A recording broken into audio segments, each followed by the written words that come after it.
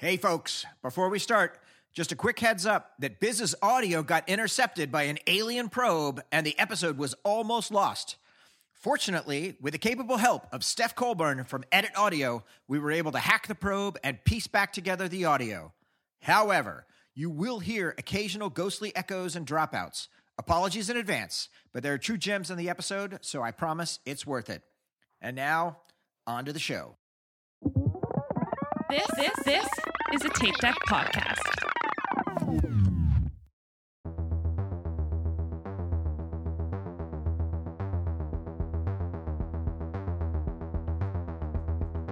Hey everybody, it's H, and welcome to the latest installment of Dune Pod, your one-stop shop to get ready for the new Dune movie, or just talk about great movies if you don't care about Dune.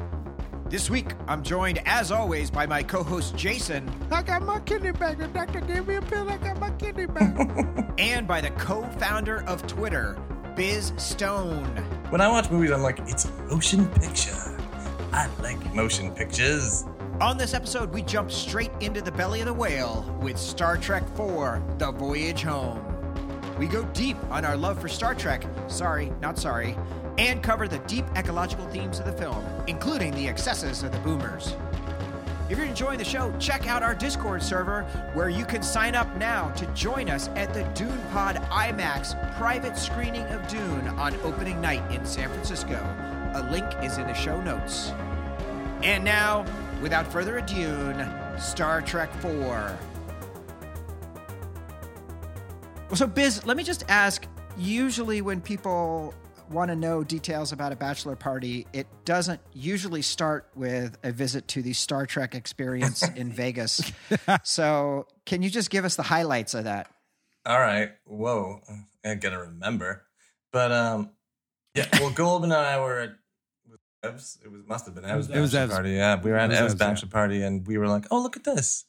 There's a Star Trek thing going on at the wherever we were. The Hilton. It used to be at the Hilton though. Yeah.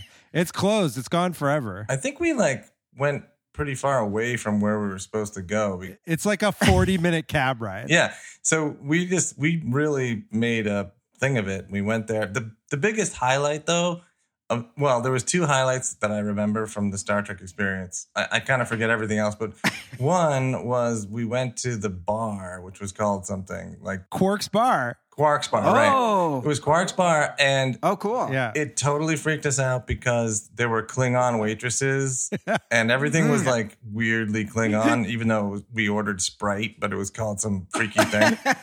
There was one called like the Warp Core Breach. Yeah, that was one of the drinks. Oh my god, that was, you remember that? On dry ice. Yeah, it was a big event for me. They were like mean and creepy and all dressed up in the stuff, and it felt so awkward that we were there. We left as soon as we could, but then we went to the gift shop. Right. Yeah. And this haunts Goldman to this day because to this day we were checking out some stuff, and there was like this really cool like Admiral's jacket or something. Ooh. And Goldman put it on, and he looked good. Yeah. Which circa, Next Generation, or it was a Star Trek motion picture one. Like it was like white and like kind of puffy. Okay. And it had like the puffy rolls on the shoulders. Right. Yeah. It was like a movie prop. It was a legit prop. Oh. Yeah. It fit Goldman perfectly, and as soon as he put it on, he looked like an important Star Trek guy, and I was like, "Oh my god, dude, you should get that thing. It actually looks really good." And he was like, "Oh my god, it does." And we both agreed wholeheartedly that he looked handsome and important in the jacket. Nice. And then he was like, "Let me think about it." And then he was like, "You know what? Like, when am I going to wear like a Star Trek?" It was $400 also. Like that for a prop, that's a good price. Well, we were broke. Like we didn't. Okay. Yeah, we didn't have any money. We weren't rolling on the $400 jacket wagon. We were hoping Ev would get drunk enough to give us cash that we could use for stuff, which occasionally happened. Which did happen. But like we talked about it for years afterward, where Goldman would be like, he would just be bringing it up in a meeting, like, the jacket. Stone, I should have got that Star Trek jacket. Damn it. Yep. What do you get from the Dune? Like, what's going to be your Dune gift shop experience, Jason? I mean, I'm gonna buy a whole ornithopter and just park it in my backyard. There you go. Like, I want one of those suits where you can just pee in it and like you're fine and you can. Those things, like, plus they give you pretend abs and everything. I'm hoping for one of those. Oh yeah. Good for road trips. Nice. Well, Biz, welcome to the pod. We're super happy to have you here. Thank you, Matt. I'm honored to be here. Yeah, well, so I was kind of surprised. We've been doing like all of the most amazing movies in science fiction history recently, especially with Alien and Blade Runner. And then I was like, Jason, we're doing this. And he's like, Biz is going to do Star Trek 4. And I was like, what?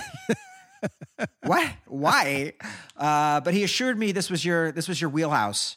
I mean, I'm a huge Star Trek fan. Like, just the whole Roddenberry universe. Also, The Next Generation, big time. I mean, original Star Trek, but like Star Trek The Next Generation informed how I should be as a human. So my daughter is named after a Next Generation episode. Is it Attached? Is what? There's an episode called Attached, which would be a weird no. name. Her name, no. Her name is Cayman from the Inner Light episode. Is that the one? Wait, is that the one where he? That's with the flute. That's one with the flute.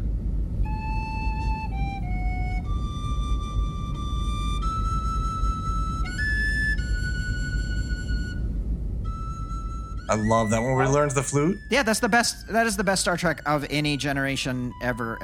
That's an amazing one. My other favorite one is Attached, but like the fact that he got to live a whole extra life is amazing. I want that. And the significance of it was very important as well, right? The life not taken.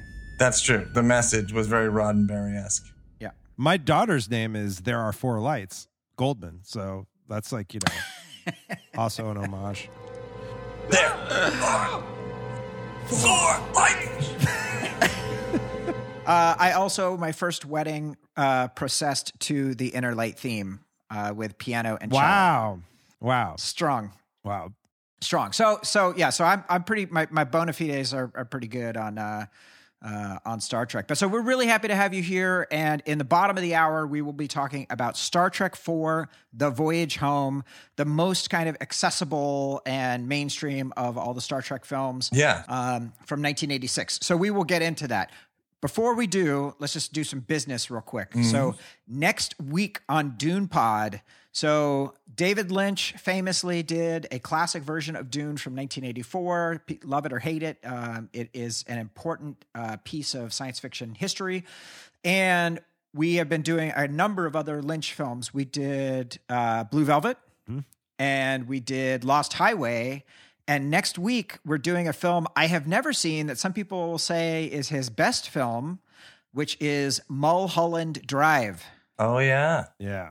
So joining us to talk about Mulholland Drive, we have Mackenzie Wilkes, who is the producer and host of On Lynch, the podcast. And I watched Eraserhead so that I could listen to her first episode. And that is a wild-ass movie. You ever seen that, Biz? Eraserhead? Yeah, but like when it came out, so I just remember the hair. 77? Wow. No, I didn't see it when it came out. Sorry. I did see it, but I don't remember much. He looks very youthful.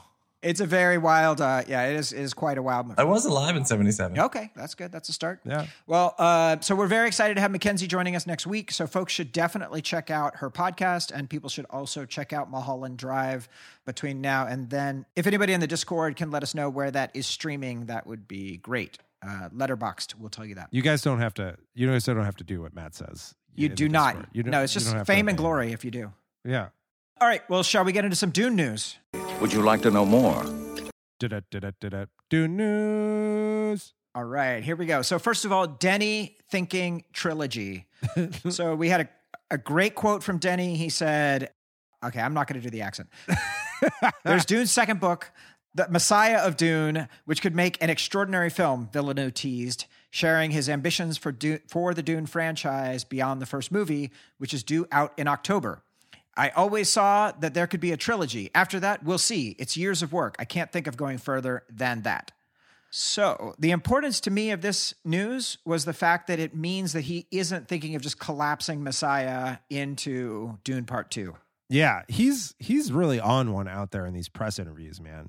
Like, he's just saying all kinds of shit. Like, it's going to be a trilogy. Like, don't watch it on your phone. Fuck Warner Brothers. Like, he's really feeling it. He's on that primo spice. But I'm sure his whole deal is that if this first one isn't a hit, nothing else happens, right? No, they don't greenlight 2 until 1 succeeds. Right. If this first one's not a hit, he is directing Toyota commercials in Quebec. Yeah. Like, that is his future. Which is fine. I mean, that's a good, I would like to do that. That's a fine, Yeah, that's a good fine gig. job. It's just, they're not going to give you $165 million to do it. So anyway, But nobody knows what the number is. Nobody knows what the magic number is. Like, everything is all screwed up by all the complexities that we've talked about a million times. So we'll see what happens. It's good that he's thinking it. Personally, I don't want him to do 3 movies. I would like for him to do part 1 and part 2 and then hand it off to Alex Garland or somebody else to continue so that he can go do other stuff. All right, Jason, other Dune news that you have? no, I have no other Dune news. Okay, so then we will announce that signups are going live tomorrow Yeah. for the Dune Pod IMAX opening night private screening in San Francisco. Biz, you're invited. Wow. October 21st. So we're really excited to open that up. We have, a couple hundred seats that are currently available. Do you mean I'm invited to sign up or like I'm already invited? Yes, you're invited for sure. Nice. Hosts are in. Anyone who's hosted that gets to come. Okay, I just needed to check the fine print on that one. Yeah. So the way it's going to work, I mean, this is, again, one of the largest IMAX theaters in the country. It's going to be a fantastic event. Everyone must be vaccinated in order to attend, and we are not going to be filling the theater to capacity. We're going to be practicing good health protocols. So the way to apply is to join the Dune Pod Discord, and then from there, inside, there is a link. So you can fill out the application, and then we're going to look and see what comes in. And depending on what the protocols are on time, we will let you know in advance if you are selected to join us. Tickets are limited. Yeah. The other part of this is that while the tickets are limited but also free, we also are raising money for Compass Family Services, which benefits homeless families in San Francisco. And there will be a link for that as well. Awesome. Yeah. Please, we're covering the cost of the movie, so if you have a chance, kick in some dollars and help out a really, really good organization. Sound good? Yeah. Already, Corey, I saw, has booked his tickets. He's booked his hotel. He's flying from Austin, Texas. Corey's our number one friend of the show and is flying in for that, so we're really stoked for that. It's going to be amazing. Corey also didn't have to apply. Corey gets to come because he's left us 54 voicemails. Oh my God. On this podcast. So you have a number one friend of the show already? Yes. Oh, yeah. We have one fan. We have Nice. a fan, and his name is Corey. You have one fan, but very he's an grateful awesome for him. fan. So you don't really need any other fans. No, we only need Corey. We'll do the show as long as Corey listens. Everything else is gravy, but thank you for being, but still, we're good. Yeah. Exactly. Corey is the number one. All right. So check out the links, sign up for the Discord, and then click on the link and register your request. Speaking of Discord, we're live right now in Discord. We got folks chiming in, which is really fun. We also had 3 new members this week: Rick Liebling, Alex Stamos, and Lobster Dog. Nice. What up, new people? How's it going? Welcome. Thank you for joining. We love you. Thank you for coming. Lobster Dog. What's up, Lobster Dog? Lobster dog. All right, Biz, what is your history, if any, with Dune? Well, one of my best friends, Greg Utanis, directed a TV miniseries called Children of Dune Whoa. in Yeah. 2000 or something. When was that? Yeah, it was like 2000. Yeah, he directed that. Wow. You guys should have him on the show. Depending on how this show goes, I was going to introduce you to Greg because Goldman knows him. Yeah. If we do, okay. Goldman has met Greg before. He's come in. He came into Twitter a few times and gave talks on how he makes shows and movies and stuff. He's Wow. an Emmy-winning director, producer, and he's done a bunch of TV shows. And then now he's doing the prequel to the Game of Thrones stuff. Oh, really? Yep. Holy shit. Yep. And he's awesome. He's really good. And he, by the way, would be awesome to talk about 80s movies with him because he just has the total inside scoop on this was the budget and this is why it was like this and here's how they did that. And this guy didn't want to do this and this is why they did this. So he'd be amazing. Plus he has a very mellifluous voice. Terrific. booming. I once went out to the mall with him, and we were like ordering. He went to a chocolate store and asked for some chocolate, and everyone was like, "Oh my God, what do you use your voice for?" I direct people. That's amazing. Can you call him? Can you call him on your phone or can That's great. We're going to have him for sure, as long as this goes well. But I read the book a million years ago. Okay. And I actually am one of the people that's a fan of the Lynch film. I think it's cool. No, me too. And so interestingly enough, watching Eraserhead, which has a lot of like small deformed creature special effects, made a lot more sense about what was happening in Dune with the Guild Navigators and kind of all the gross stuff. Yeah, especially is it the Harkonnen Baron guy? It was Yeah. nasty, that guy. Nasty. Heart plug. Ugh. He's got a real skin condition. Ew.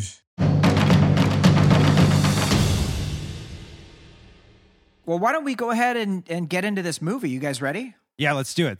Let's voyage home. Star Trek IV is a journey to save humanity and find ourselves along the way. The bridge crew of the Starship Enterprise, now flying a captured Klingon bird of prey, are on their way back to Earth to face charges incurred during the rescue of their comrade, the newly alive but seemingly altered Captain Spock. However, an alien probe in search of communication with Earth's sentient whales threatens all life on the planet when it discovers no whales left to respond. The crew travels back through time to the San Francisco of 1986 to locate and rescue some whales, having misadventures along the way.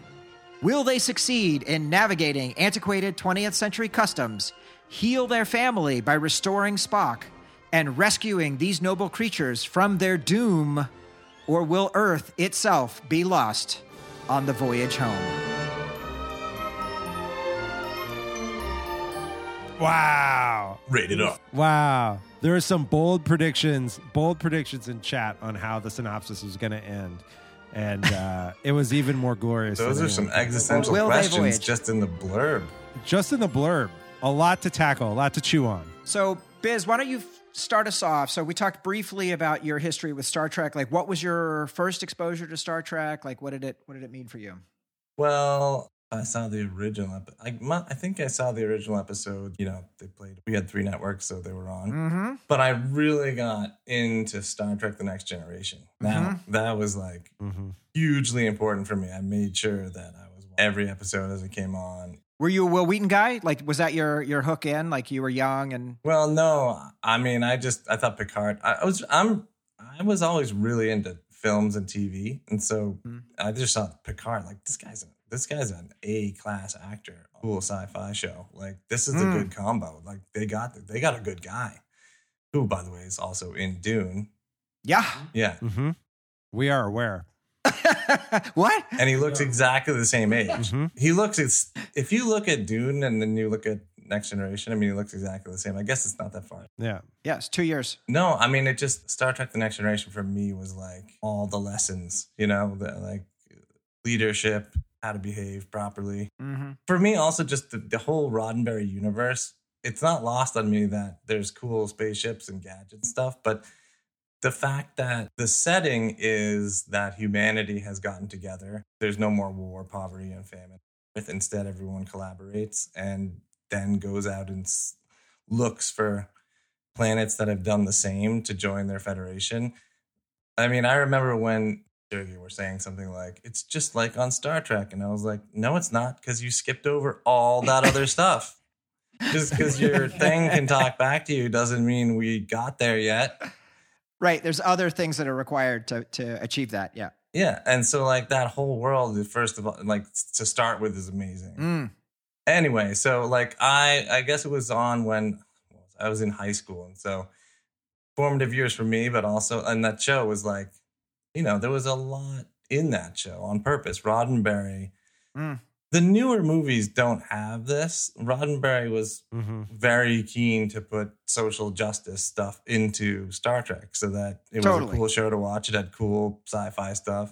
It was well acted. It had good stories, but it also was meaningful lessons. Yeah. And how about you, Jason? I'm pretty similar to Biz. Like Star Trek: The Next Generation was like a really big show for me. I remember when there was the season cliffhanger where Picard becomes Locutus. I am Locutus of Borg.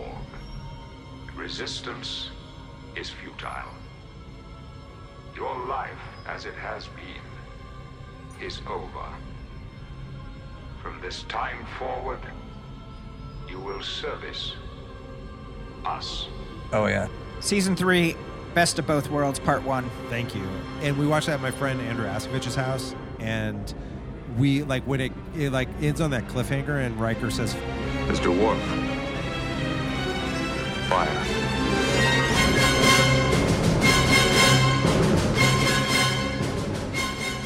like we just like screamed out loud and like fell on the floor, like because we couldn't believe like such a dramatic moment had happened in our lives.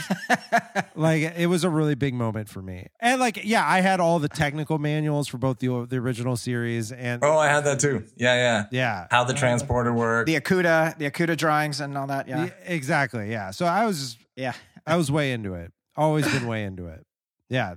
Well, so I was, watching the original series, born in '70, so I watched it in syndication all the time and basically memorized all of the episodes and was a huge fan. And then Next Generation came out in '86, and so I was 16, and I immediately was like, this is lame. Because I was so steeped in Kirk and Spock, I just like Riker was this lame ripoff of Kirk, and like the uniforms were really bad, and I was not into it at all. So I completely turned off my attention to it. A couple of years later in college, I just remember hearing that Spock was going to be on. And I was like, what the hell? It's like Ambassador Spock. How is that even possible? And like I watched that and I was like, holy shit, that's a big deal. And then I started watching it, Eden season 6, and then consumed all of it all the way back, and then just watched them over and over again. Got to go ask Patrick Stewart what Picard is looking at, when he's holding the flute and looking out into space, and what did that mean to him? You just like showed up at Patrick Stewart's house. You like just stalked in Oxford. His house, yeah. Hey, do you just stalk Patrick Stewart? Do you guys remember hearing about the possibility? Am I making this up? Of a series based on like Starfleet Academy? Because I always thought that would be amazing. Like you could have holographic, versions of Kirk and everyone's, or AI versions of Kirk and everybody teaching. Oh, that's good. And yet you could have like young, sexy Starfleet Academy, and then there would be like this special group that had to go on missions. Like that and it would be set in futuristic San Francisco. That would be amazing. I don't know why they never did that. I've got a pitch. I got a pitch for a Star Trek show. Oh, you want to hear my pitch, Biz? Yeah, let's hear it. My pitch is Star Trek meets The West Wing. It's Star Trek Admiralty. Oh, yep. And it's about like... Or the Federation. Yeah, it's about like the administration. Yeah, all the BS with the Federation. Because the new Picard series kind of alludes to that. Like, oh my God, all this stuff. You know what? Just skip it. Yeah, exactly. And so I will say, I was there, I was all the way through the end of Next Generation, and then Deep Space Nine, and then Voyager, and I just sort of like petered out on Voyager. I'm like, I'm not into this show. Didn't watch Enterprise at all. Watched the pilot of Discovery, and I was like, nope, I'm not feeling this. And people love that show. So like now you've got all of Discovery, and you have the new Captain Boldly Go or whatever, this new Pike show, which people are super into. And then Alex Kurtzman just signed like a 4-year contract. He is doing the Starfleet Academy. They're doing Lower Decks. What? They are doing that? Yeah, they are. So there's a lot going on. I will say I watched 4 episodes of Picard, and it felt like they had kind of jettisoned Roddenberry. It was like it had all of this like Fox News stuff that was going on with like gotcha journalism coming after him, and we don't have time to help the refugees. Like we gotta like pull back. Yeah, the future was darker in Picard. Yeah. The future definitely was darker. Yeah. So what's up with that? Like it's more like the films. Like people want the dark stuff now. Yeah. They want a gritty reboot. Sci-fi mostly these days is all hellscape, the world's ending stuff.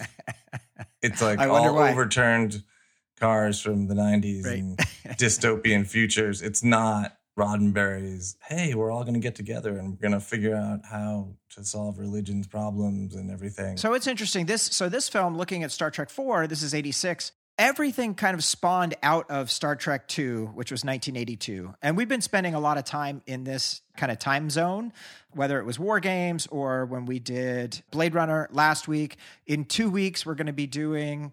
2 or 3 weeks, we're going to be doing Escape from New York, which was just before here, and then we're doing The Thing, which also came out in 1982. We spend a lot of time in this part of the decade. Nice. Yeah. It's kind of the wheelhouse. Yeah. And so I will say Star Trek II and, you know, the finale of that, the cliffhanger there was just amazing to me as a 12-year-old kid. Right. And then Star Trek III did not feel good to me. Like, I did not like that movie. I wasn't into it. I didn't like Kirk's son, Christopher Lloyd, as the Klingon captain. That's weird. I think there's a lot of people who haven't seen anything except for Star Trek 4, and they're like, oh, the one with the whales? Yeah, that was pretty cool. Yeah. It's a much more accessible, like, sci-fi film because of all the, you know, wacky shenanigans that go on when they go back in time. Yeah, exactly. It's like it's a very like it's the most mainstream Trek. You almost don't need to. But at the same time, it's also the conclusion of this trilogy that starts with Khan. Like there's no explanation. They're like, well, yeah, like there's not, and they don't actually ship. really fix Spock. I mean, he does that weird testing for like one scene, but he's just fine. Yeah. Yeah, well, I was kind of surprised at how little they sort of explain kind of what's going on, but at the introduction. Well, let's go ahead and get into it. We'll start walking through this film. I think there was a rewrite. I think somebody came in and then rewrote the middle. Right. It was actually it was a partnership. It was Harve Bennett and Nicholas Meyer, and Harve wrote the space portions, and the other guy wrote the Earth portions. So it was 1 and 4 and 2 and 3. And also, Shatner didn't want to do it originally. So no, you can kind of tell that Shatner doesn't want to do it while it's being made. Like, there's a lot of scenes where he's just like, ton more money, and he's like, all right, fine, I'll do it for a ton more money. And then I read that that money actually took out of the budget for TNG. Oh, they had less budget for Star Trek: The Next Generation because of Shatner's paycheck. Interesting. God damn it. All that money went to the hairpiece. Well, yeah, so the head of Paramount specifically said, we will greenlight you immediately as long as you have a movie that's based in San Francisco in 1986. Oh, and by the way, Eddie Murphy was supposed to be in that movie. What? To do what? What was he going to do? Eddie Murphy was supposed to be the lady, not as a lady, but he was supposed to be the marine biologist who knew all about whales, and that would have been like, this was not in the behind the scenes. That would have been the best movie of all time. And then like Eddie Murphy didn't love the script, and also is it Paramount? Paramount was like, we don't really want like to mix Beverly Hills Cop with Star Trek. Like, we think that's weird. But can you imagine? Oh my God, a movie where it's Eddie Murphy as and Spock? Catherine or whatever whatever the lady's name was. No, not as Spock. Yeah. Oh my God. But as the love interest. Jillian. Yeah. Eddie Murphy as the love interest. Amazing. I mean, it would have ended up being an Eddie Murphy weird sci-fi movie, but still. Yeah. Well, so just to start, like right out of the gate on this film, it opens up with the Challenger dedication, which was very poignant, right? Yeah, that's amazing. When I just looked at it last week, I totally forgot about that. And I was like, oh my God, I remember that when I was in grade school and we were watching that on TV in music class. Yeah. And I was like, is it supposed to do that? Like, we didn't know. I was at lunch in Daytona Beach, and I was at the gas station, and I was pumping gas into my car, and I looked up because we used to watch him take off all the time, and I saw the smoke go that way, and I was like, that's not right. That's not supposed to do that. Yeah, I was on the East Coast, and they pulled the TV in. They were like, all right, kids, this is historic. You got to watch it. That was a huge moment. That was very, very powerful. Yeah. So it's cool that they did that, obviously. Yeah, and they said that when they screened the film before it opened, because it was just a couple of months after that, and they had the introduction that they put in there, and they did it at the Smithsonian, and they had a bunch of dignitaries there, and they said standing ovation, people crying, like, oh wow, just totally lost it. Yeah, very, very powerful. So how about the probe? How about the sound on the probe?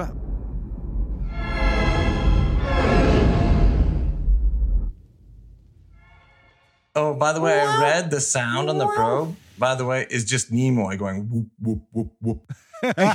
yeah. I didn't realize that. Like, I also didn't realize when I re-looked at it that even that Nimoy had directed it. And Yeah, Nimoy I was directed like, oh, it. shoot. He directed the whole thing too? Like, he did maybe that's 3 why and Shatter 4. didn't want to do it because he was like, what does Nimoy get all this action? Friggin' Nimoy. Amazing. He's so cool. I will say, like, but the behind the scenes stuff, like Nimoy seems like a chiller. Like, he just seems like a really, really cool guy. His whole photography thing, though, is kind of weird. Say more. The cinematography?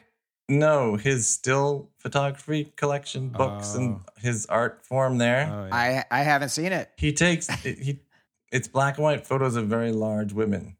You know, I mean, he also wrote poetry. yeah. And sang. We've covered that on the pod Yeah. before.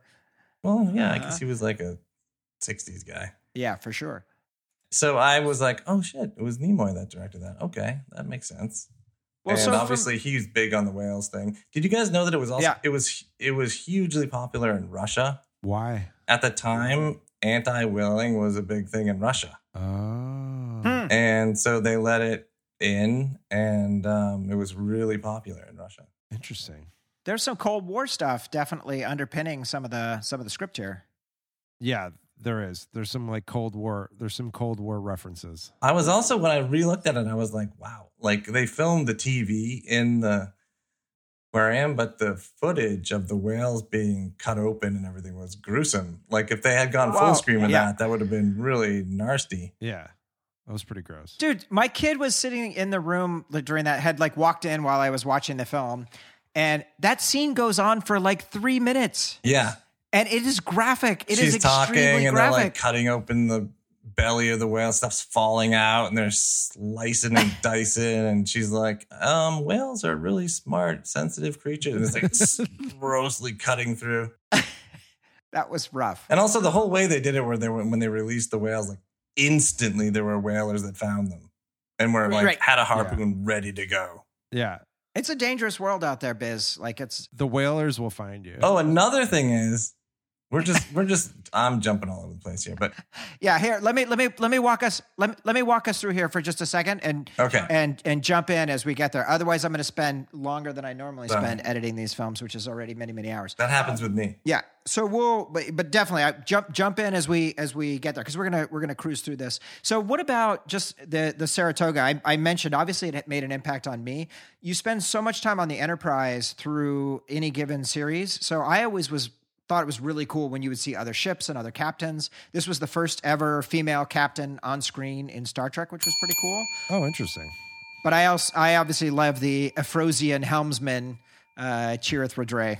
Good pronunciation. Yeah, nice work there. Who knows if it's right? I mean, I just thought it was funny that the whole thing was like, okay, oh my God, there's this probe and it's doing this weird noise, and everything it comes in contact with is like all, typical Star Trek. Like, there's no circuit breakers, so everything's just exploding people's faces. Right. And the ships become useless, and then get to this giant space station, that's useless.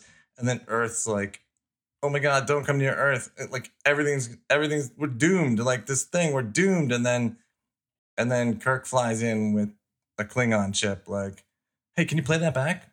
Fuck, Yeah. what's the deal with that? Sounds like whales. Yeah, it sounds like whales. What would it sound like underwater, Uhura?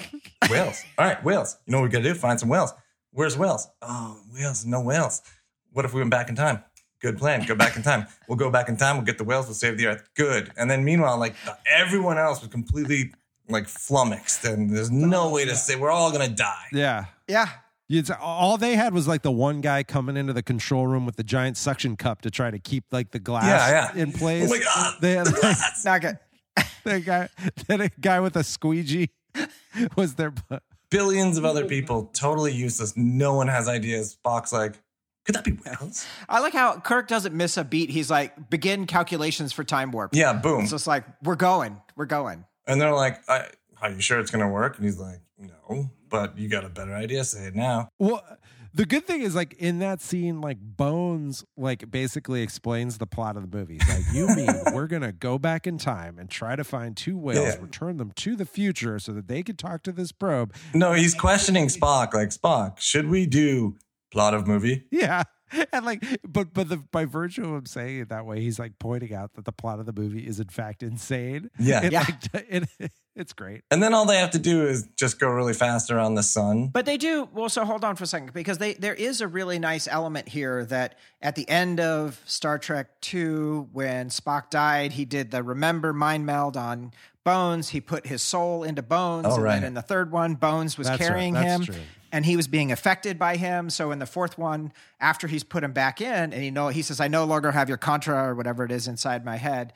And so there are all these cool moments in this one at the beginning and at the end of the movie where you have Bones and Spock, and they have a new level of connection, That's true. which is pretty cool. Yeah, that's true. Yeah. I mean, but most of the comedy throughout the entire life of Star Trek was like Oh, the two of them, for sure. Bones and him not getting along. Yeah. Totally. And in real life, I guess Shatner and Nimoy did not get along, and yet their on-screen chemistry is great. Amazing. Well, like no one likes Shatner. Right? Yeah, Like, I guess so. Shatner is just, Yeah. Like no one. Like he also didn't get along with Jimmy Doohan, and like He's a huge pain in the ass. because he took all the money. He like took you all said. the money. All the money and all the credit, right? But also, I mean, he was incredible, right? Like, let's not lose perspective here. I mean, he is fine. And I also read that the scene in the truck where the lady says, like, do you guys like Italian? The whole thing was improv. You guys like Italian? No. Yes. Yeah, No. Yes. No. Yes. I love Italian. And so do you. Yes.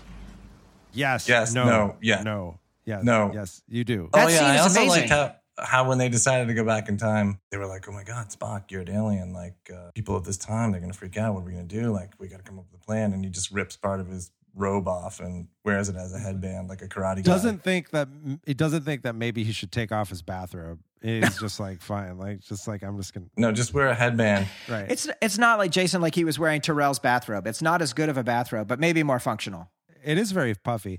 I like in the scene where they go back in time the effect of like the melting heads and like The 2001 and the whale. all of that weird shit that happens. They like the heads. What they did was they went to some graphic effects studio that made foam casts of heads. I don't remember this part. And they like use that to do this weird. Yeah, it's this weird effect. It's all white and gray, and they're sort of going after they've accelerated. I don't remember melting heads. Yeah, they morph into one another. Like Ooh, Spock's head morphs into Kirk's head, and Scotty's head. maybe I fast forwarded that part. That didn't Scotty's happen the head- second time around. The second time around was like, we're a little tired, but we're fine. Yeah. No, they didn't do Yeah. it. No.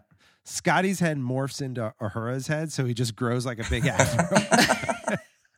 It's really goofy. But apparently Ralph McQuarrie was like the conceptual artist who like helped define what this like going back in time was going to look like. Yeah. Of course, a famous conceptual artist worked on Star Wars. Yeah. Absolutely. So I don't know. It worked really And then well. they They, decide- did some and then they- calculations and they zoomed around the sun. They They end got up- to exactly where they needed to Where get. they needed to be. And they decide to land in Golden Gate Park. Well, so they're landing in Golden Gate Park. I love, first of all, before you get there, Sulu says, San Francisco. I was born there. San Francisco. San Francisco. I was born there. I was born there. So that was awesome. But then I also noted, do San Francisco garbage men also have New York accents? Anyway, I said to her, if you think I'm going to spend $60 for a damn toaster oven, you're out of your mind. So I says to the guy, I says, what are you going to do? What are you going to do? Yeah, that's just garbage men in general. Right. Okay. So then we get to, the streets of San Francisco. Obviously, the most iconic moment of the film. Watch where you're going, you dumbass! Double dumbass on you. The part that sells it on this, when he says double dumbass on you, as he's walking away, Kirk looks at the other crew members to see did he do something right or did he screw it up? It's a great little beat as he's doing that. I love it. It's good, and it's good how throughout the rest of the movie, Spock is still like, the damn radar is working. Yeah. The hell you do. Yeah. Yeah. Exactly. Yeah. But they land, and there's an impression in earth, like Right. Where the footing is. boom, 6 inches down. It weighs that much. That's what 86. There wasn't quite as close looking in Golden Gate. But you know what? The whale. So I just keep wanting to say this thing about the whales. Please. So there were like rubber animatronic whales, but the guy who built Right. them did a really good job. Unlike when Steven Spielberg wanted a big rubber animatronic shark, and it sucked so bad that he had to bail on that and do the shark POV, which turned out to be like epically amazing and scarier. This guy apparently nailed it so well that people were protesting that the movie had done bad things to whales. Yeah. Like, you can't get that close to a whale. You can't put them in that kind of confinement. You guys are doing terrible things to whales. And they weren't real whales. People have always been dumb. Do you know though? You know who did the whales? I don't remember the guy's name. It was Industrial Light and Magic did the whales. ILM. Oh. Yeah, Oh, I thought it was. yeah. So But they do animatronic stuff too? they did for this. Cool. Yeah, because they had done. Yeah, they had done like stuff for they had done like Jabba the Hutt. Spock jumped in there and swam with them. And then the thing, I love this line too, when he communicated with them and then later was telling the woman, Gracie is pregnant. And she said, nobody knows that. And he said, Gracie does. Which is cool. It's like, well done. That's great. The whole thing is Yeah. kind of like, you guys, there's other things besides humans. There's other life forms. Yeah, I mean, this was part of a moment of what was happening, right? Mhm. You have 86, you have Sting doing Dream of the Blue Turtles, and, Do the Russians Love Their Children Too, and environmental awareness, and all, this whole kind of Save the whales. burgeoning. Yeah. Jason, speak on it. Like what the Preach. You were talking about the failure of boomer liberalism. Like, Yeah, well, so I think it's interesting. Like I was thinking about that in the context of the punk rock scene on the bus because that was apparently inspired by Leonard Nimoy running into a punk In real life. and like getting pissed off at him in real life. Yeah. And so like they have this scene where like they stage a punk on the bus and he's playing this fake song, I Hate You, which has like, amazing lyrics. Like, it's like, 'cause I hate you and I berate you. Yeah. It's like, and one of the lyrics is I eschew you and I say screw Oh you. my God. And I hope you're blue too. I mean, it's ridiculous. So it was a made up song. And he cranks it up. It was a made up song by one of the, yeah. But, one of the things I was thinking about was like this sort of like the boomer liberalism, which in a lot of ways comes down to aesthetics over like actual policy stuff. And like some of that becomes like, not that there's anything wrong, like we should save the whales, but it becomes like saving the whales itself being like the ultimate, like sort of like saving these two whales, not even all the whales, but saving these two whales becoming like the ultimate policy goal. Whereas like 6 years earlier in California, like Prop 13 had passed in 1979. And like, this is what would have made it impossible for Marin to ever become the home of Starfleet Academy because like it makes it impossible for there to be any upzoning or development of California real estate. Ever. And so like, Yeah. like it's completely unbelievable that like California or that Marin would have Starfleet Academy because like both you guys live in Marin. All your NIMBY neighbors would never permit like a giant like Starfleet campus to exist.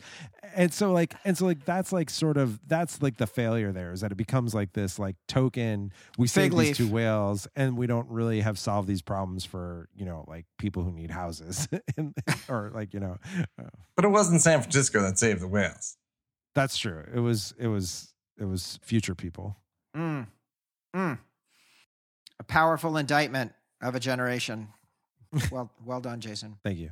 The other thing when they're on the streets of San Francisco is another improv scene is when Uhuru and Chekhov are trying to find the vessels. the nuclear vessels. And so they were just out there on the street, like doing shtick. And like the lady who says like, oh, I don't know. I think they're in Alameda is like, yes, that's what I said. Alameda. That was all improv. And that lady was just so. She was not an extra. Yeah. She just walked up. No, she did it because her car got impounded. And she asked to be an extra so she could make the money to get her car back because oh wow, I didn't know the that. movie set impounded her car. So she's like, well, shit, how about I just be an extra?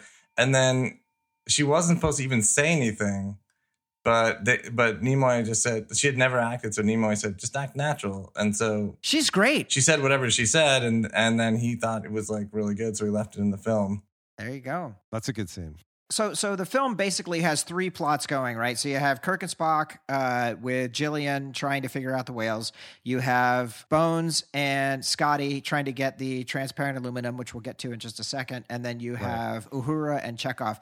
I will say, I think the Uhura, Chekhov, the entire plot of them is just awful. Yeah. Like, it is by far the worst part of the movie. No, it's bad. It's like Keystone Cops kind of thing. Yeah. And also, like, Chekhov somehow gets like this. I mean, in any other scene, in any other movie or any other Star Trek, just falling down a little bit, you just get back up? But this is like, oh my God, Chekhov's dead, and we have to use super technology to bring him back to life. And we have to have a whole caper in the hospital and everything. Well, Nimoy very specifically said that he really loved the fact that no one is harmed through a specific intentional action. So, like, Chekhov falls, he doesn't get shot. Right. There is no big bad. It is literally just, he said the big bad is 20th century humanity destroying its own future. Right. Which I think is kind of a cool idea. That is cool. Yeah. So those guys, yeah, they're off to try and get the dilithium. Like Scotty is dissing the Klingon dilithium. It's not as good as the as the U.S. dilithium. There's a lot of kind of slander against the Klingons. Oh, yeah. Bones is like, it smells bad. They don't like the food. I don't know. No, yeah, it smelled rancid. Well, Klingons do have weird food, though. Yeah, it shouldn't be rancid because they eat living things. Right. Good point. It's usually like wiggling around when they eat it, so I don't see why it should. Well, unless the things they eat have BO. But yeah, no, there's a lot of like the ship sucks. Like it's primitive but it's pretty good at cloaking though. Yeah, that's dope. And it's pretty convenient for this plot. Yeah. Well, so the other, the B plot is Scotty and Bones. So they head off and they meet with Dr. Nichols, played by Alex Henteloff, who was on Night Court. Oh, wow. The actor there. I thought he was great. I felt like I'd seen him in more stuff. This performance made a big impression on me. But walk us through the scene. This scene's great. Yeah, they go there and it's like Plexicorp or something, right? In San Francisco. He's got a big button on that says, I quit smoking. Oh, yeah. He's got this big button that says, I quit smoking. And he shows him to like a Mac Classic, right? Or a Mac Plus. Yeah. Some like the one I had. Right. And I heard that it was supposed to be a Commodore Amiga, or was it? But they wanted nothing to do with Star Trek. So they wouldn't send him one. Mm-hmm. How dumb. So they had the Mac. My God. I forget exactly what happens, but Scotty gets on there because they're like, computer, do that or something like that. He's like, we need 1 inch thick, whatever. Yeah. Can't do that. And he's like, well, let me just have a shot at it. And he goes over to the Mac and he just sort of goes near it and says, hello, computer. And nothing happens. The guy looks at him and then, is it McCoy? McCoy hands him the mouse. Yeah. Right. And he's like, oh, okay, yeah. So he puts it up to his face and he's like, hello, computer. And then the guy says, you got to use the keyboard. And then he cracks his knuckles really well. And he says, a keyboard, how quaint. And then he just goes crazy with the 2 fingers. Boom, like nuts with his 2 fingers. And like all these chemical composition things are flying by. And then the guy's like, oh my God, like, what is this? No, is this transparent aluminum? And Scotty's like, or he's something like, can you help us, laddie, or shall I just punch up clear? And the guy freaks out. He's like, oh my God. By the way, transparent aluminum was invented like 12 years later at Oxford. Yeah, at Oxford. It's a thing. It's a real thing. Really? It's a real thing now. Yeah, they've invented transparent aluminum. Hello, computer. Goldman, remember House, where's my wooden spoon? Yeah, that's where Eddie Murphy would have been in this. Dude, we invented that whole thing. We invented that. We invented Siri basically in 2000. We invented Siri, the Alexa. We invented the Alexa. Yeah. That's a whole nother podcast. That's all another podcast. Okay. Here's my questions about transparent aluminum.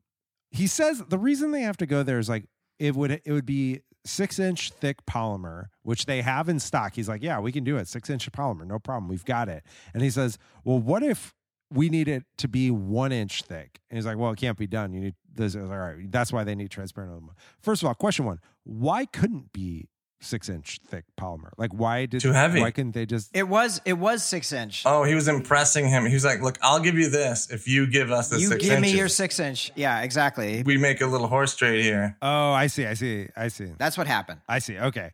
All right. My next question, though, is why does it need to be transparent at all? Like, why didn't they just contain the whales in like steel? I was thinking the same thing when I was watching the movie, and I was thinking like how much this would suck if it wasn't transparent because we couldn't see the whales or anything. It would just be this big gray, horrible thing. Like this would be the worst. Just aluminum ever. foil. Well, yeah, I think, I think that was just for the performance characteristics of the aluminum, of the transparent aluminum, Jason. But it was the horse trade thing, and then we got the benefit of being able to see the whales. My third question about the tank is, it doesn't appear to me that they left enough space at the top for the whales to actually, be able to get up and breathe. Hence the, like the protests about the mistreatment of the whales. Right. They thought they put the whales in a tank with no top. Get their asses, Jason. They suffocated. They suffocated these animatronic whales. I do like the notion that they tackle head on the question of the Prime Directive and are they changing the past? And I like the notion that, for me, in the many worlds kind of multi-universal theory. How do we know the guy didn't invent the thing? Yeah. Yeah, exactly. In this particular universe, there always was them coming in at this time and providing the information that caused that to happen. And maybe that's back in the same universe or not. It doesn't matter per se, but I think that's kind of a cool. But that was such an easy excuse that they could have used in any other episode. Like, yeah. Wait, we can't. We're giving him transparent aluminum. Yeah, but how do we know the guy doesn't invent this anyway? I mean, they could have said that for any other thing in any other episode ever. Well, and they also invoke the bootstrap paradox for like the reading glasses gift. He's like, yeah, like I'm putting these glasses back in the past, but Bones will still just find them in the future, no problem. Right. So we cut back there to the A story of Kirk's date. What's up with the ordering? Like she asks if you trust me, and then she orders a large pizza, and he's like, I trust you. And a Michelob. And he's like, make that 2. So they're going to eat 2 large pizzas? He's hungry. I thought it was 2 He's never Michelobs. seen a beer before. Oh, I see. It is true because when the waiter comes out and says who gets the bad news, he only has one pizza. He doesn't bring out 2 pizzas. Let me guess, you don't have money in the future. Well, we don't. We don't. Well, we don't. I don't think this date goes particularly well. Like, I don't really know if he's charming her, which is only relevant because like she's willing to throw her entire life away at like the drop of a hat, like 20 minutes later, which is like, I'll leave everything. I've got nothing. The whales are gone. Take me with you to the future. He's like, this is a one-way ticket. You can never go back. He's like, I don't care. Take me with you, whoever you are. First of all, like when he beams in, and I also read that this is the only time he ever said, Scotty, beam me up. Yeah. I read that too. And then she just jumps on him. I don't think that works. I don't know if you can do that. Like with the transporter was set to beam up him, and then she just no. I think that's been done. You just jump on someone, and he's like, "You tricked me," as if there's no chance to just put her back in the field. Yeah, just like, beam her back down. Oh well, you're on the ship now. I guess we have to keep you here. Right. He could have been like, "No, dude, you got to leave, and we're gonna beam you back out." He's like, oh my God, you tricked me. I guess we're gonna fly in the future with you now. Well, they needed her help to rescue Chekhov. So this is like this is that Keystone Cops kind of capery type situation with them running through the hallways and cops falling around and, doctors being nonplussed at their behavior. Yeah. Like it's really silly, and it's very much not a Star Trek movie. It is kind of, and the music was like,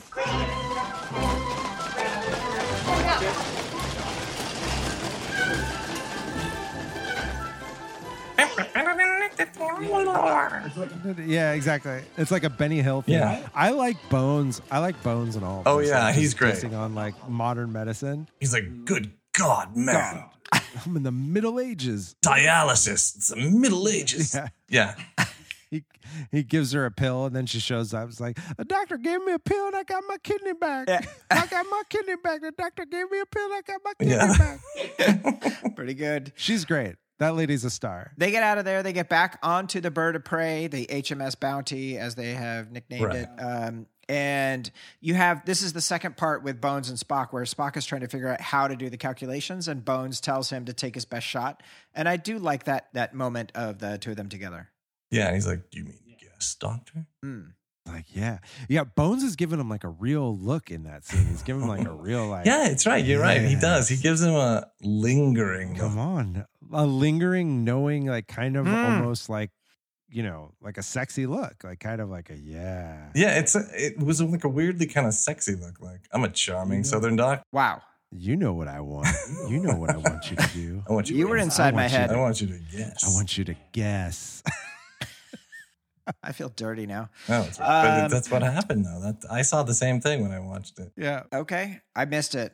You guys are more in tune. So we do have the bird of prey coming in right as the whaling vessel is firing its harpoon. Good timing. I love that shot of the harpoon bouncing off, and I love the guys freaking out, like turning the wheel as hard as they can. It takes them forever to turn that boat around. It's not. And also, they're speaking Finnish. Yeah. Really? I was wondering because it sounded Scandinavian of some sort. So, but where? Oh, because they flew the whales somewhere. Okay, right. Right. It was supposed to be, but they said we're going to the Bering Strait, so I assumed it was like near Alaska. Yeah, me too. It makes no sense. The humpback whales did not go to Finland, that's for sure. It doesn't make any sense. No, but the dudes were Finnish, and they had like a rusty old harpoon, and it clangs against the Klingon ship, and they're like, "What the what?" And then they decloak, and they're like, "Oh my God, let's take 20 minutes to turn this mother around." I love that. So they take off. They get back through time. It's much easier, seemingly, the second time. Much easier the second time because you really just like got a +2. Yeah, exactly. Yeah. And so +2 whales. But then they're coming down, and they're blind as a bat. They can't see where they're going, and they crash land the ship. Yeah, they crash. But it's such an easy crash. They just crash the thing right in. Oh my God, it's like keep the nose up. Keep the nose up, and it just kind of is like throwing like a pool toy into the pool. Right. It really anticipates Sully Sullenberger's It does. crash of the plane of the Hudson. They glid it right in there. Their prowess with gliding came in handy.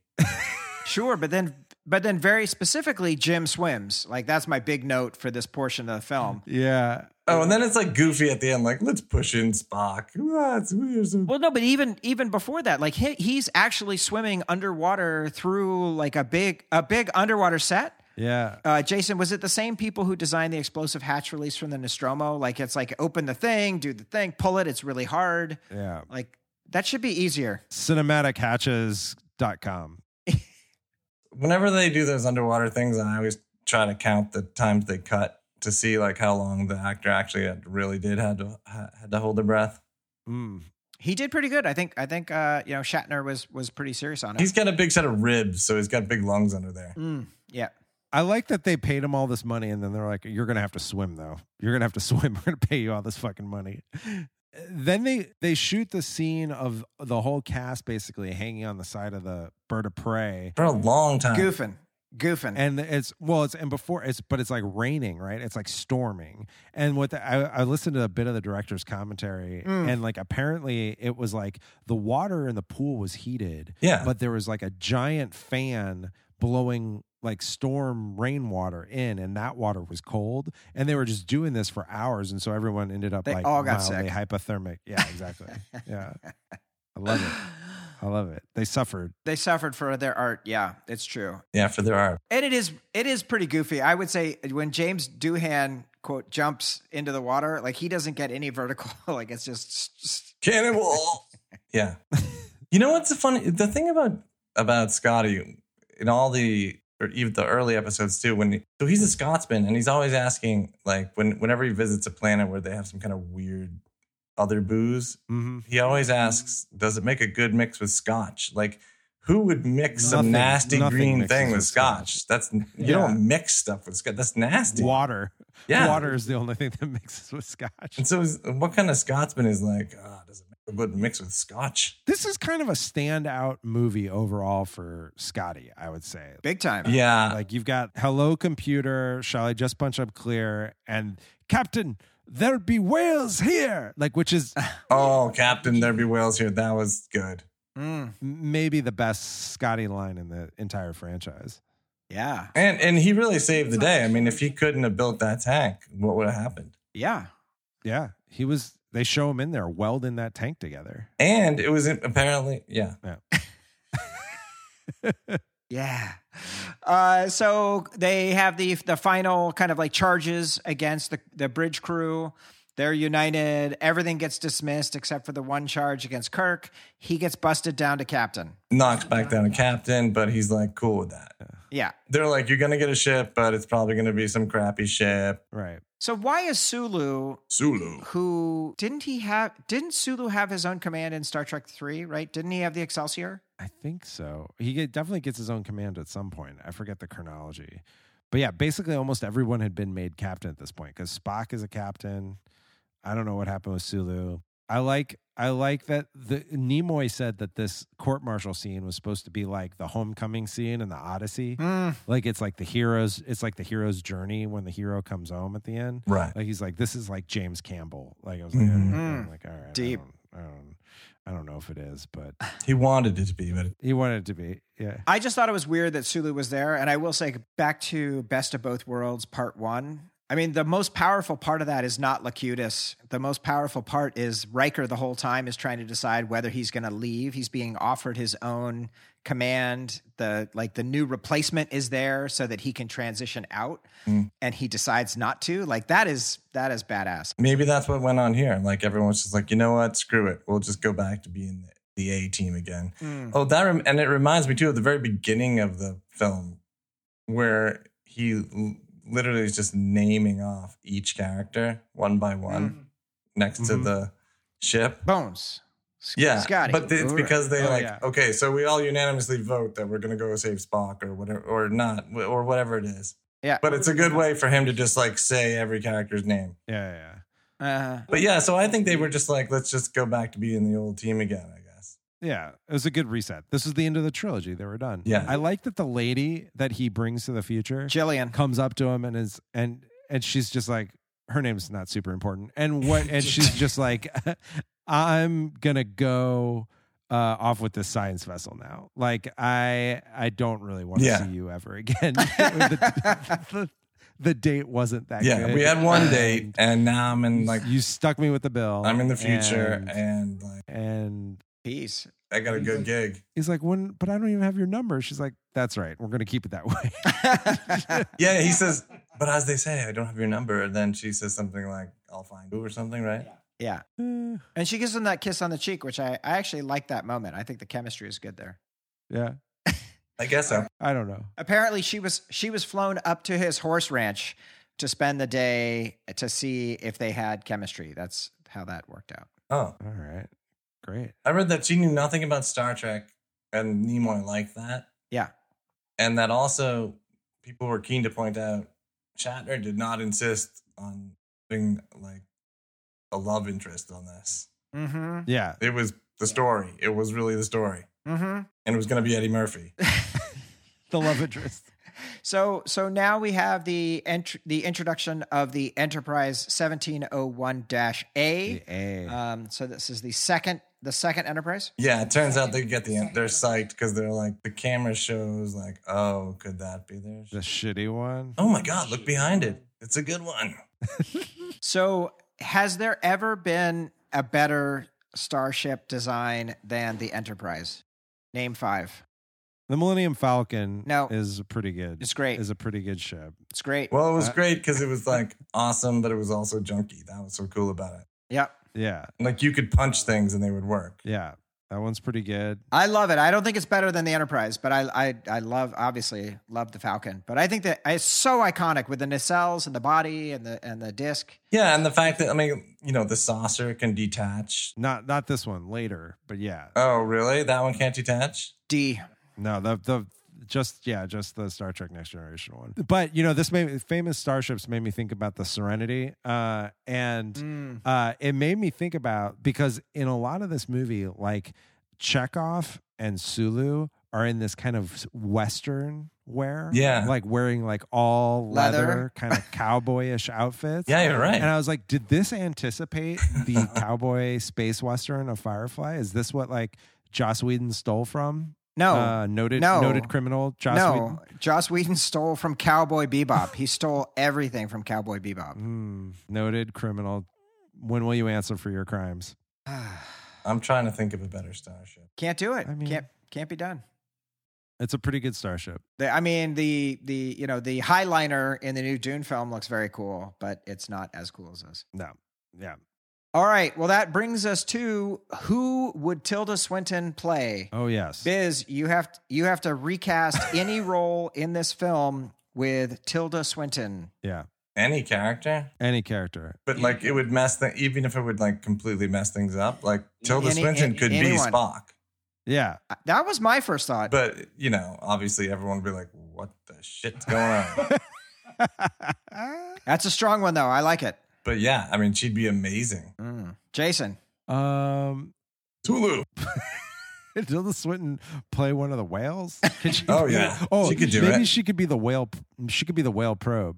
Like she could just be, instead of Nimoy doing the sound effect. Yeah. She could be doing the woo. Woo. I'm going to go with Tilda as the punk on the bus. Oh, that's good. She could also be like Spock's mom. Oh, yeah. Oh, yeah. That's good. That's I a free love character. the fact that they actually had that actress who played Spock's mom on the show. To me, that was very cool. And come in and explain, like, how do you, it's because it's how do you feel? How do you feel? And he's like, I do not understand the question. How do you feel? Mm-hmm. That's pretty good. I like that if Tilda Swinton played the whale probe, though, maybe they would have come up with a different design that wasn't just like a log with one testicle. right. Like, it's just like this 5 mile long log With a one little brainy ball. just hanging off of it. Not the best design. And it's like wet and weird looking and slimy. Yeah, gelatinous, and then when it's done, the ball gets sucked back up into the. We got to go back into cold space and shrink that baby back up there. Also, I heard that the Paramount executives wanted to put in subtitles from the giant probe saying, "Where are you? Where are you?" Oh, yeah. Way to ruin the whole thing. Yeah. Yeah. Oh, they're looking for somebody. That was a shitty note. Art clarifies in Discord that Sulu is promoted to captain and given the command of the USS Excelsior 3 years before the events of Star Trek VI: The Undiscovered Country. So he was not yet captain. So maybe this movie helped him get that captainhood. He did some good stuff. I have a vague memory, right? Like in Star Trek 3, they sabotage the Excelsior. And I remember Sulu, in the scene where they come at the end, Sulu says, "I'm hoping for the Excelsior." And Scotty's like, "Not that bucket of bolts." Oh, right. So he has his eyes on it. He wanted it. He got it. And of course, in Star Trek VI, Kim Cattrall tells us the origins of the word sabotage. Sabo. They would throw their shoes into the machinery called sabot, hence the phrase sabotage. Thanks, Kim Cattrall, which is basically, Yeah. So she's essentially playing Savik. We had a different Savik. She's not actually playing Savik, but it was a Savik-like character. And then we had previously had Kirstie Alley as Savik. Whoa. And then we had a different actress Yeah. for this one, Robin Curtis, who played Savik in 3 and 4. That was weird. Savik 2. Yeah. That's a little weird. That's fine.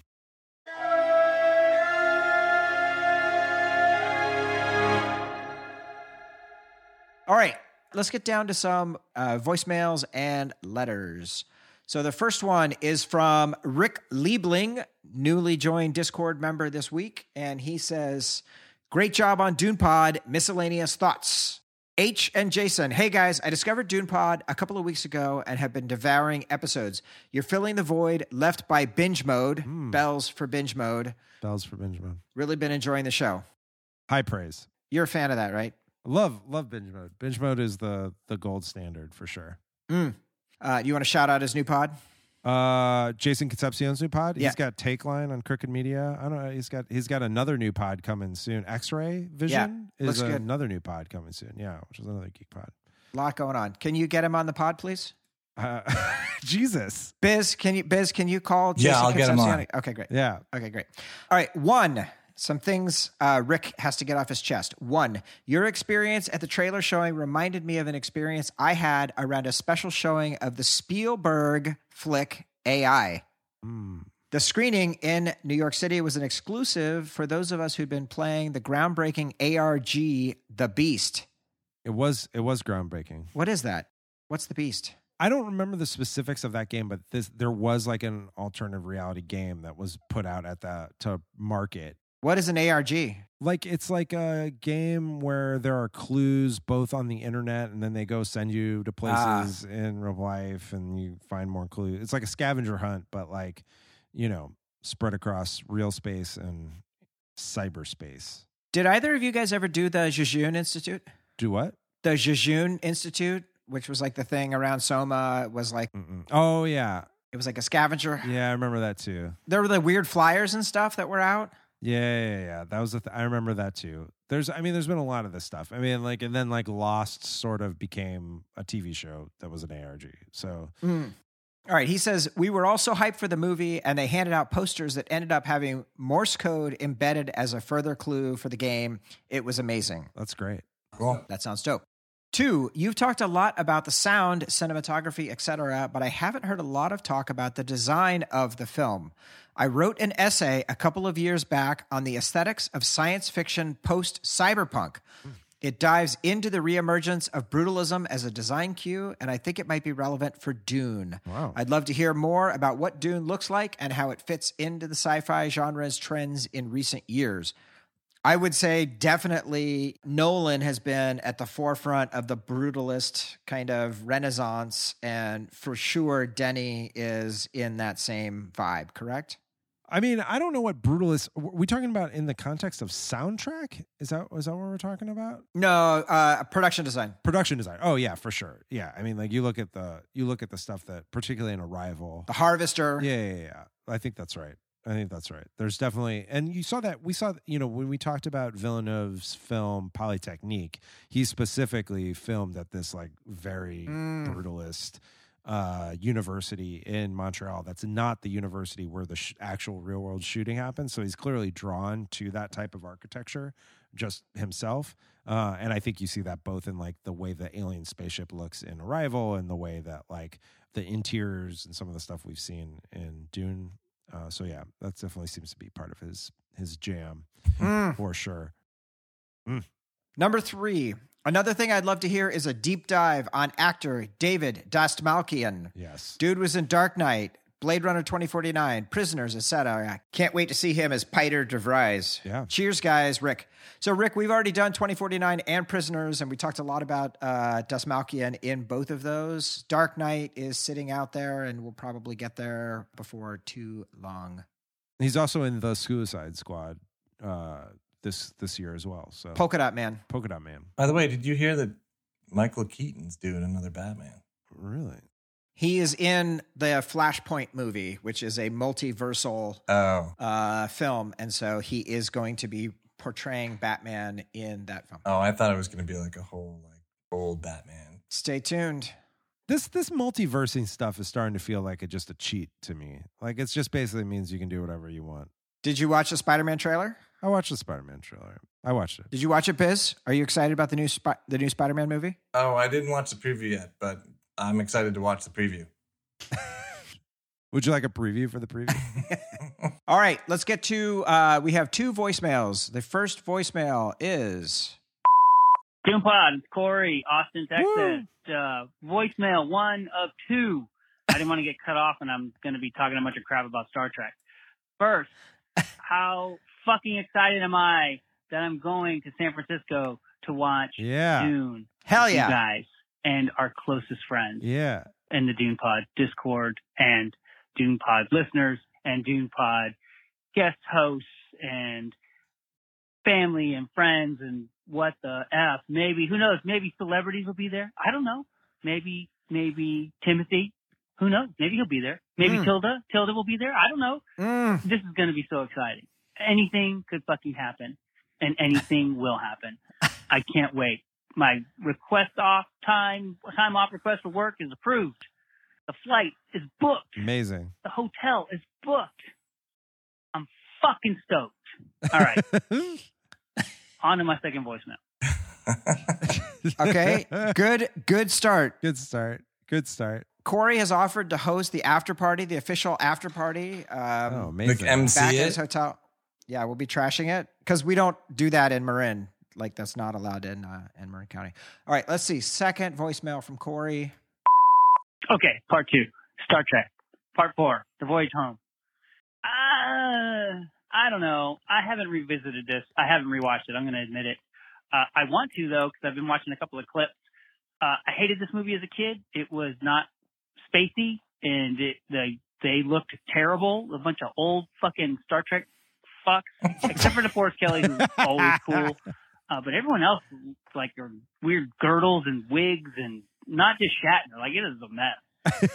And like I said, it's not very spacey. And the whales thing seems all kind of, I don't know, to a teenager. So anyway, I'll be revisiting it just to check it out and see how everything really shakes out for me now that I'm a lot older. But I was always into the original series, of course. Wrath of Khan, of course, is my favorite because I'm a Gen Xer. And then the cartoon from the 70s was a big favorite. They all did the voices for that. And there was a couple of weird-ass aliens in it, too, that were part of the crew that I don't really remember too much about. Again, I haven't revisited that in a long time.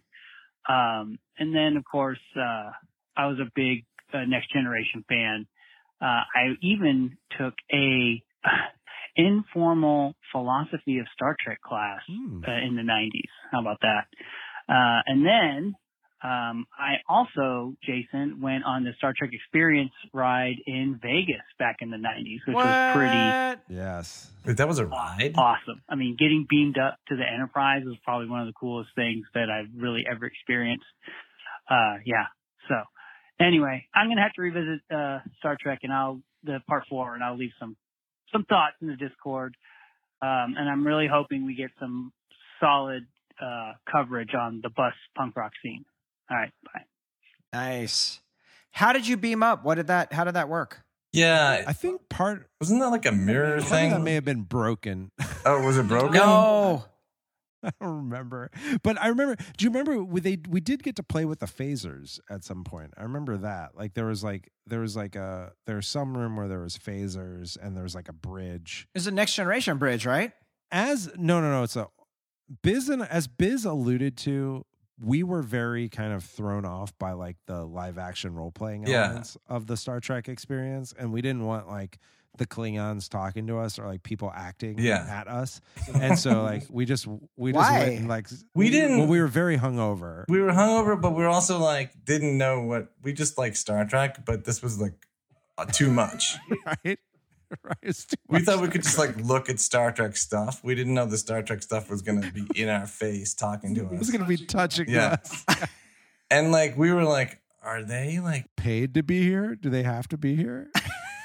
Are they going to like exactly.